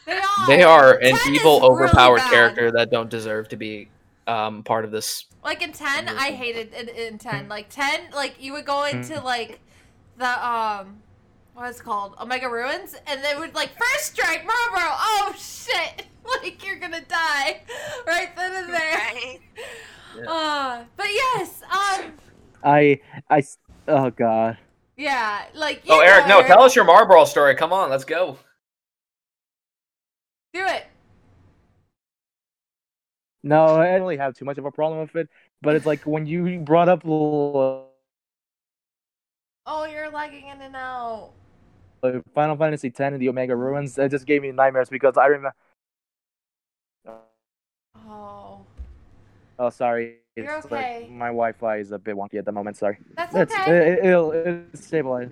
But yeah, like when it comes to like to the Marlboro, like I have a weird like love-hate relationship with them because they're easy XP, but at the same time, if you don't know what you're doing and you just lose your characters to that stupid status element that it gives you, and he's just like, well, you're done, you're dead. You go back, goodbye, Oh 3 man, hours of it's grinding. the worst Go back just up. watching them all slowly start dying on ya.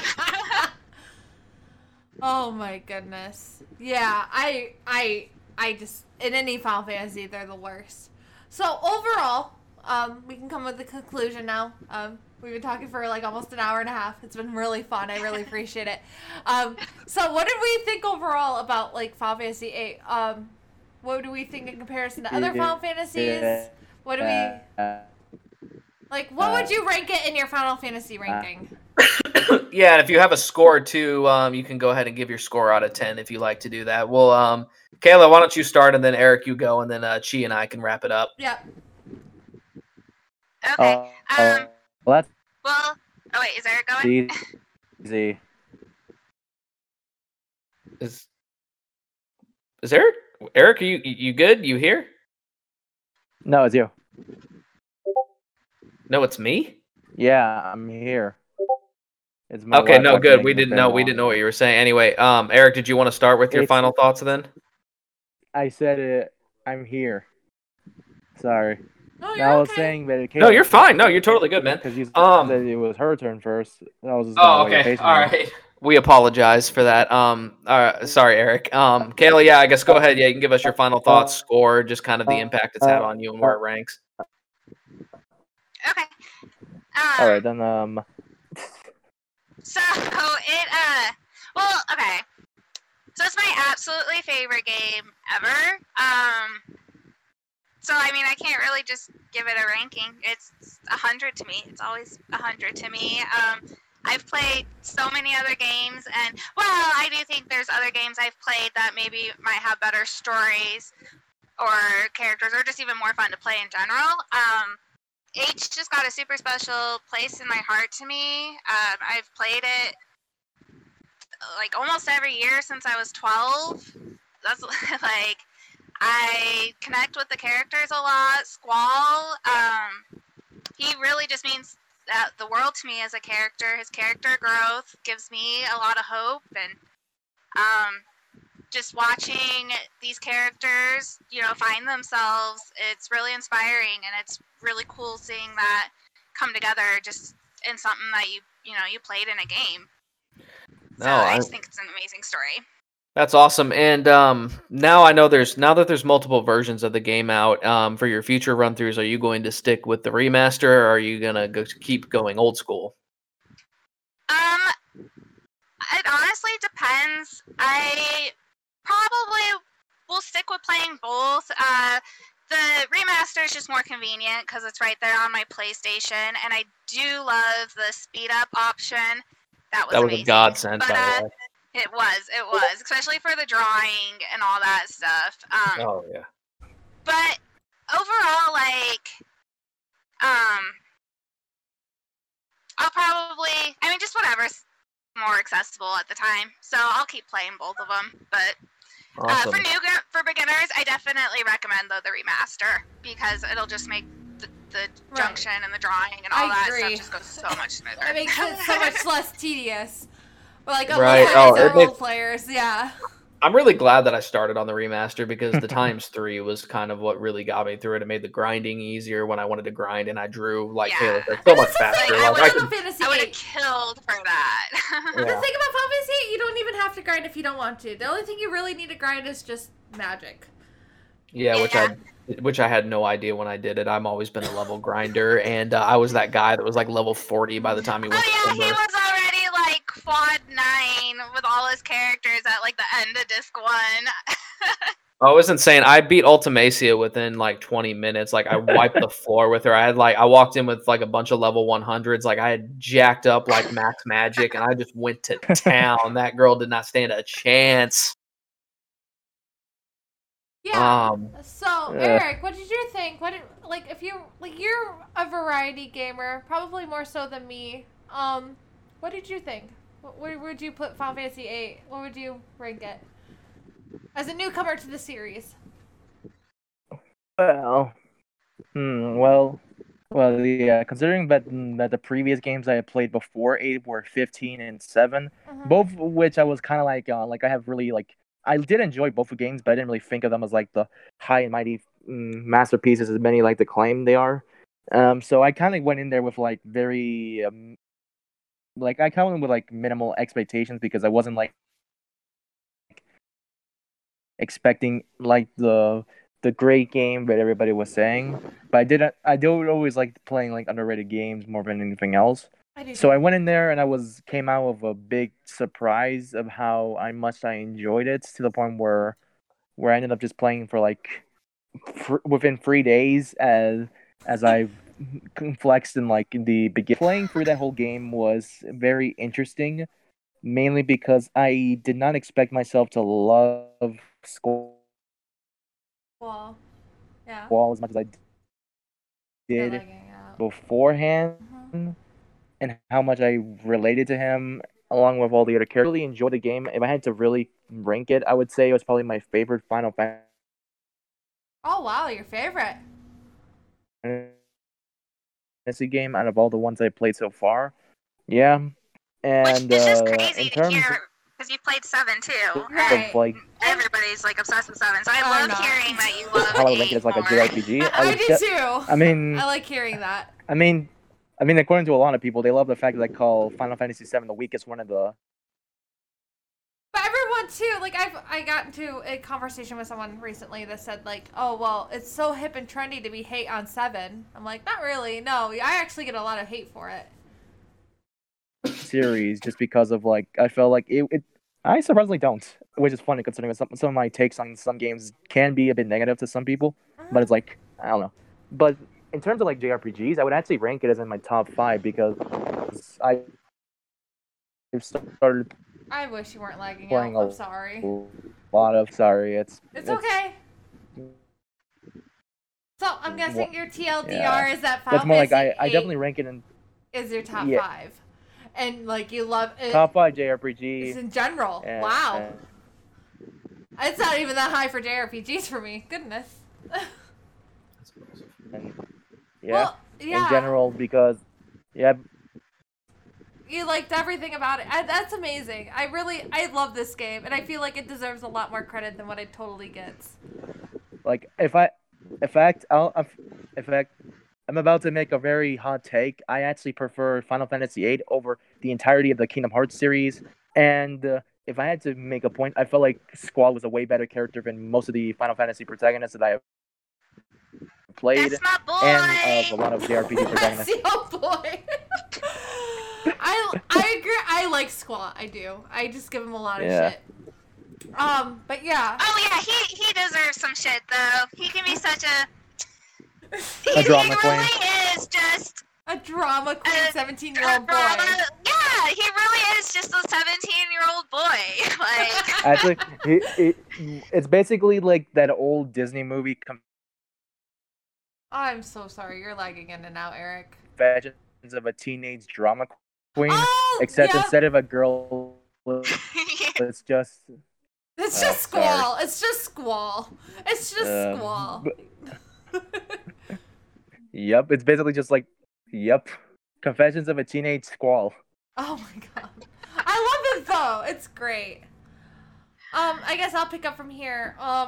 I rank it as my third favorite Final Fantasy. I'm a big 9 fan. Me and Brad will eventually touch on 9, maybe sometime in the future. It's like my all-time favorite Final Fantasy, but it was also like my first real Final Fantasy that I understood and can delve into. And then after Tactics as well, because I like tactical strategy games.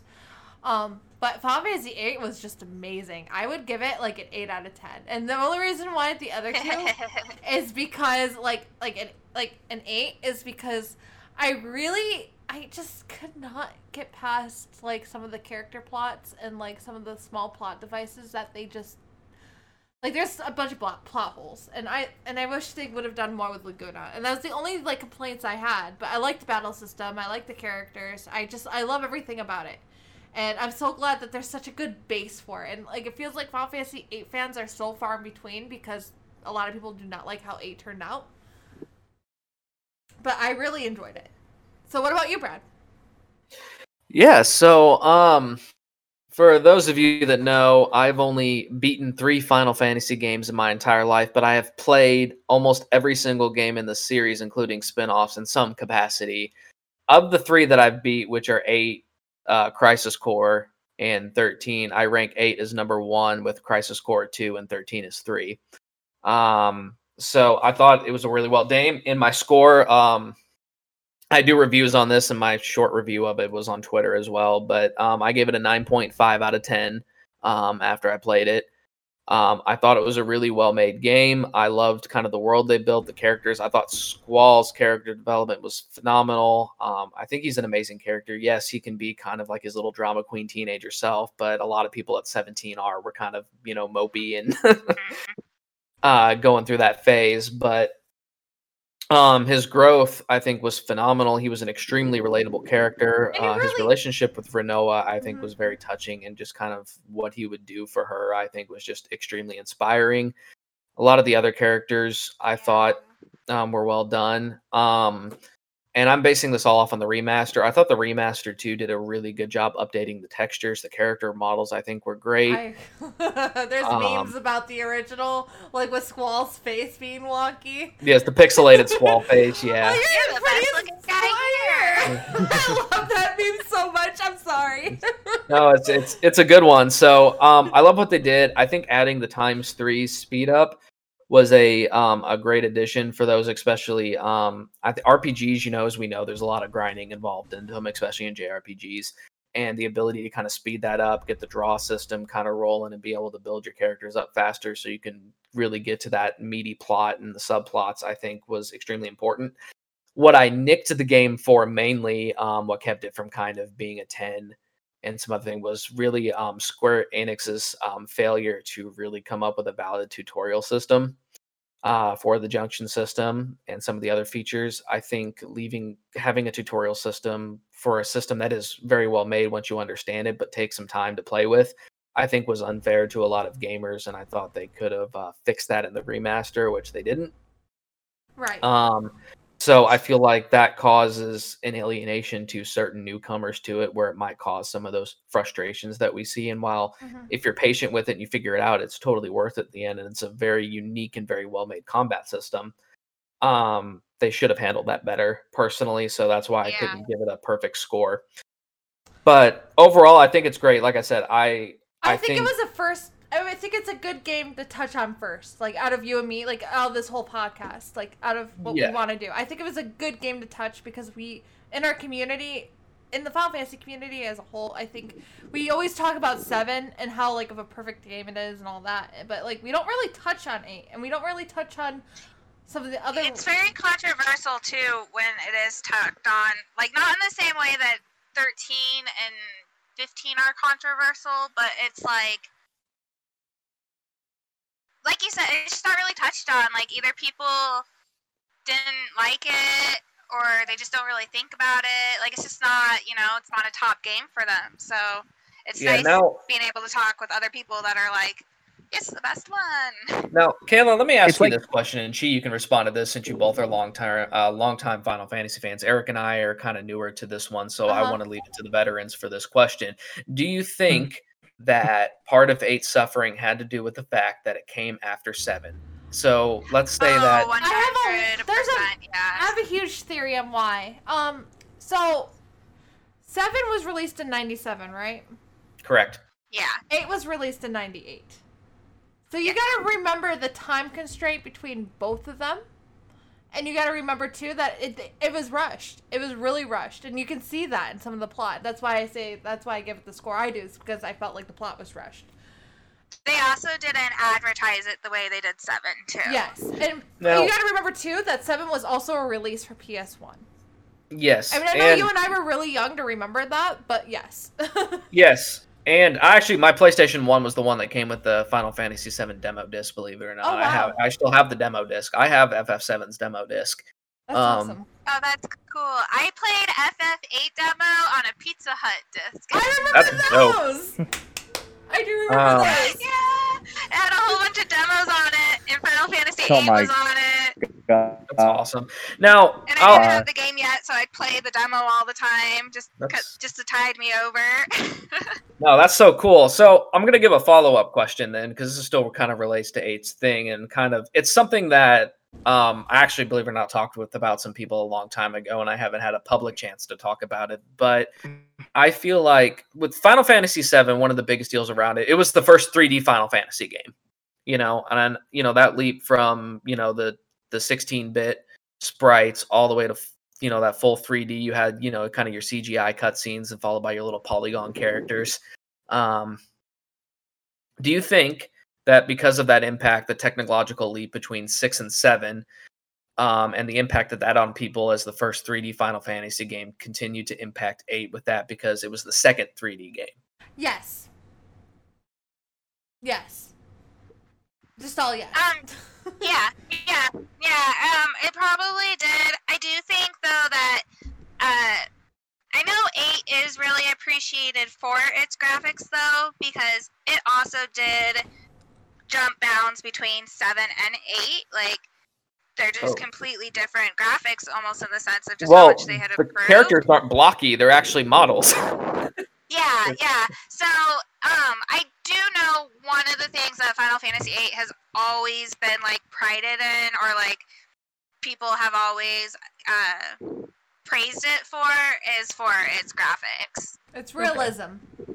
Yeah. Yeah. It does look more realistic in it, and I did think that the character models, like I said, it's amazing the graphical differences in the character models from it is a 1 year time difference, because they actually look like humans. They're not these wide, blocky looking things that we all kind of make fun of now.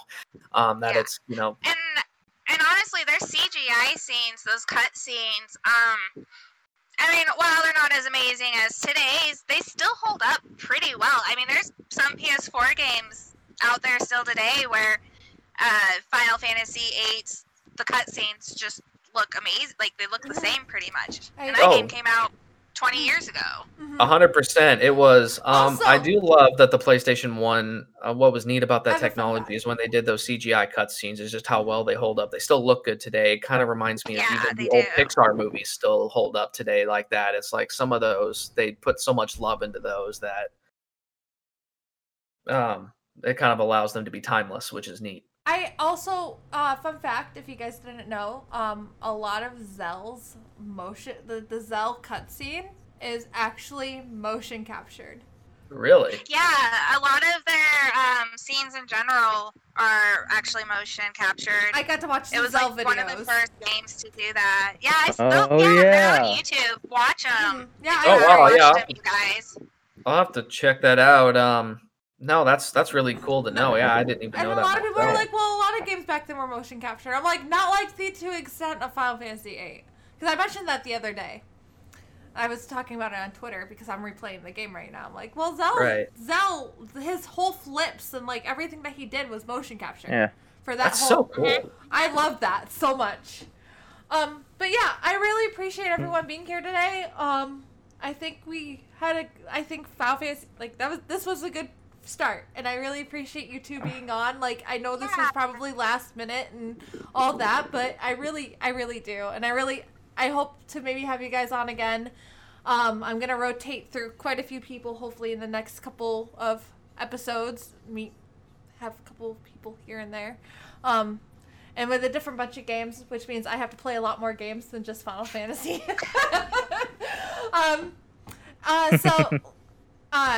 So let's go around.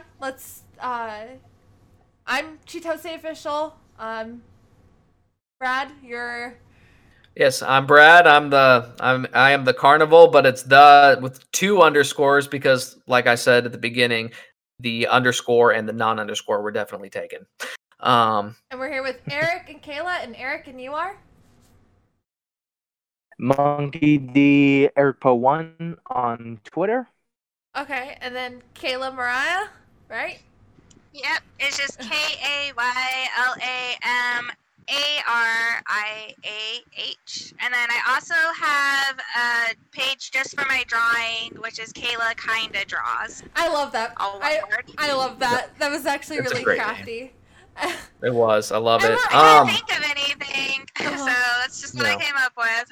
And we're all on Twitter all day, every day. I see everyone tweeting all the time. So it's like, you're more than welcome to come in and engage with us about this game. And I'm pretty sure we would all love your feedback about this and what you guys thought about our opinions and all that. So.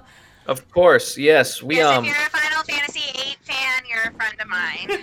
Exactly. Kayla welcomes all of them, and she's I do. She's actually responsible for several people on Twitter, including myself, introducing us to the game and falling in love with it. And Eric as well. So both of you. Exactly. And so I think it was really important to have Kayla here. It was, yes. Pretty You much. couldn't have a Final Fantasy VIII podcast without Kayla. Exactly. And we'll have Kayla back. We will, yes. Kayla and Eric will definitely both be back in the future. Both of them have a wide variety of topics they can still discuss. They are very knowledgeable experts and very active in the community, and we look forward to having them on again soon. Remember, when the link gets published onto Twitter, we'll make sure everybody's tagged in it. So if you're interested in more Final Fantasy VIII posts from them, or with Eric and Kayla both, if you want to check out their art or any of their other topics on games, give them a follow on Twitter. Please do. If you like it, they're great people. Seriously, you don't know what you're missing out if you're not. You know, this is why we're doing this. We want to introduce everyone to everybody. We really like I like the community aspect because I like having friends. So, like, meeting these, like, I met Eric first, and Eric has been such a good friend to me, and then I met Kayla and Brad later on. But, like, I am so proud of the Final Fantasy fandom and how close we are, and how, like we even call each other by our first names at this point. Like, and that's how close we are as a fandom. I love it. I absolutely just the gaming community in general can be so amazing when we come together, and like the friendships that we build. I mean, it really is absolutely incredible. It is. This community proves that you can actually have real friendships on the internet, and Kayla and Eric are definitely proof of that. I met Kayla first, and I think Eric, and then she. But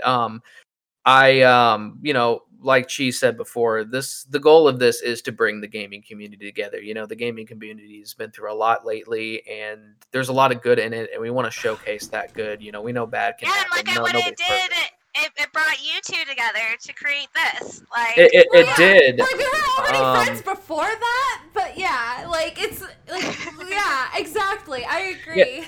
Yeah, she and I, believe it or not, it's crazy. We were kind of brought together. We kind of saw the rough edges that were going on in different in the community. Just some of the stuff we're not going to get into details, of course, but basically, Kayla already did that. yeah, The idea was, bad. the I idea love of this podcast was to bring people together, and it's an honor for both of us to be able to work together and try to help bridge the community together and create a more exactly. positive, safe, loving space for everybody just to enjoy and talking about games. Where you can go on here, you can state your opinion without worrying about the backlash. And that's the thing too. I really don't think anyone in the gaming community is really like gonna say no, you can't be my friend. Like you can go to Eric or you can go to Kayla and you can just be like, I want to be your friend, and like I'm pretty sure both of them would like try to talk to you about something, and Brad too. Like, oh, it's the You same. I would love to tell talk. me that you hate Final Fantasy VIII, and I'd be like, well, you're wrong, but let's talk about another Final Fantasy like that. Or something. Yeah, Right. I mean, I'll tell you just how great some of these people. Eric and I have been DMing every day for probably the last month now. I think almost. It's been several weeks, and we've had just great gaming conversations about everything. Kayla and I, we've talked a lot frequently. About a variety of gaming stuff. She's the one who got me into Final Fantasy VIII. We'll talk about a variety of different topics. They're both just very, very personable, and I'm very honored to be able to say that I'm friends with them.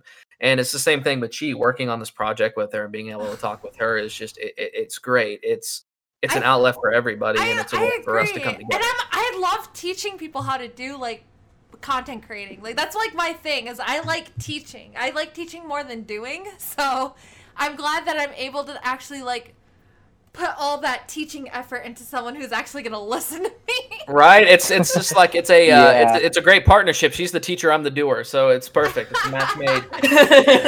And I'm so excited about future topics. I'm pretty sure so Heather and Steven I think already agreed to be on the podcast. I think I'm going to ask them for maybe the next episode, if not a couple of other people. And we'll talk more about just video games in general. We'll talk about gaming news and stuff like that, but I figured like a good solid game would be an amazing first episode. Oh yeah, I think I love that you guys chose this as your first one because it's the best game ever in my opinion. Well, I'm glad. Yeah, exactly. No, and I'm I sure think this is the reason 8 was, I think there was a good reason for it too. Is I wanted Kayla. Yeah, it's true. We all wanted Kayla. It was solely because of Kayla. It was solely because of Kayla, because I just wanted Kayla here. Okay. No. So in all seriousness, you just like Zell with a hot dog, just yeah. You want it, and you're like yes. No, but seriously, I think what was nice about starting with 8 though is it's a hot topic game. It's a game that a lot of people love, but a lot of people don't, and it's got a lot of debate within a community and within gaming in general.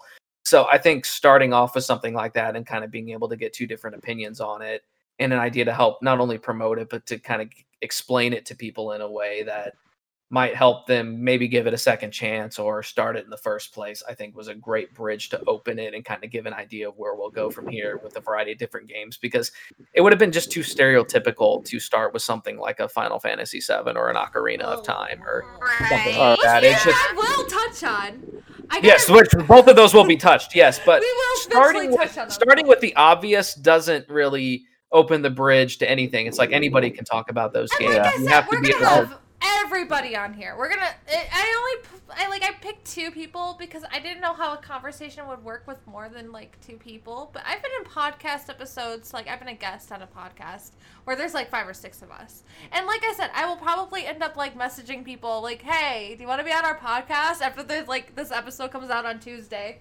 I will have it up by Tuesday, by the way. Like, and it's not like you can't do multiple podcasts of the same game either. Yeah. There's always stuff to talk about. Always something. Like, I still even feel like I didn't. Like, guys, I can talk for 5 more hours if you need me. Right. all right. I got a lot And of I'll have Kayla back too. Like, I love Kayla, and she has such good insight about video games. And like 13, No, she does. I think 13's definitely going to be like one of our first episodes, because I think Final Fantasy 13 is a very important game to touch on because it's such a controversial game. Oh, I can't wait for 13. the That is the one I will defend to the day I die. Because a lot of people hate it, and I want to defend it, and I want to tell you guys why. Too. I used to be one of those people on, like, you can go back to my old tweets if you look up Final Fantasy 13, and I used to trash it. I mean, BRB, I'm gonna go cancel Kayla real quick. I used Revoke to her hate Final it Fantasy cards. because it was like I was wanting versus Crisis 13. I was wanting more. That's what I was at too. Or my turn-based back. So I was going through that like, Me this and is Kayla Final have the same Fantasy. feelings. That teenage angst. But then it was so much. Okay, it was like 20-year-old angst, but there was a lot 20 there. Right. Young adult angst. But and then one year, like I'd say probably like 5 years ago, I finally replayed the series, and I really ended up really loving. I mean, I still have a lot of things I don't like about it, but overall, I really did really love it. So. Well, let's be realistic though. That's a When we game get, a lot of people need to just replay. just remember when we Please actually replay get to Final Fantasy 13, I promise you it'll be 2 hours of us just talking about lightning stepping on us. There won't be any other topics going on. I would be surprised if She's it gonna wasn't be that. like, right? She's gonna be like, you guys, I have to redo this podcast because I edited everything out, and it's literally just 5 minutes of us talking because the rest was just we couldn't use it. We couldn't use it. Yeah. The thirst, I love how the you lightning know thirst I'm gonna was be the so one real. editing it. No, I figured Brad wasn't editing it. Oh, you should not trust me to edit Thanks, anything. Brad. No, if I edit it, it would literally just be a montage of us. Like talk about lightning. Please step on me. It hurts so good. Oh. Talk about Oh lightning. God. So I think we're gonna wrap things up. I think we have about we've been talking for almost 2 hours.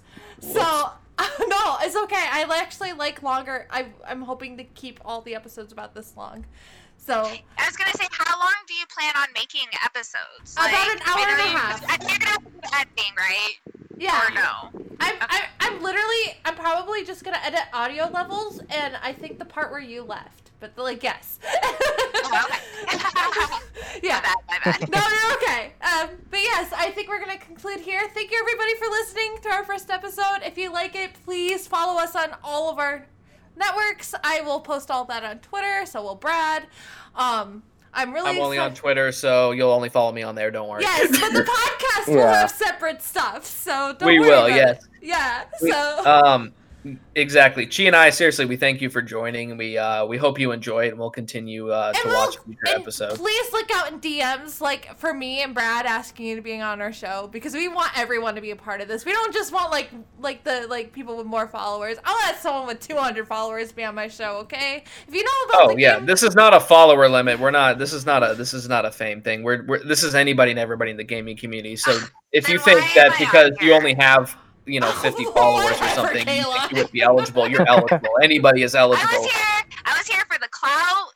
oh my god! Is it because Wow, you're the all-knower? fake gamer over here. Are you the I'm just all-knower? here so I won't get fined. Oh, okay. Wow. Well, good night, everybody. Thank you so much. Have a good night. Thank you.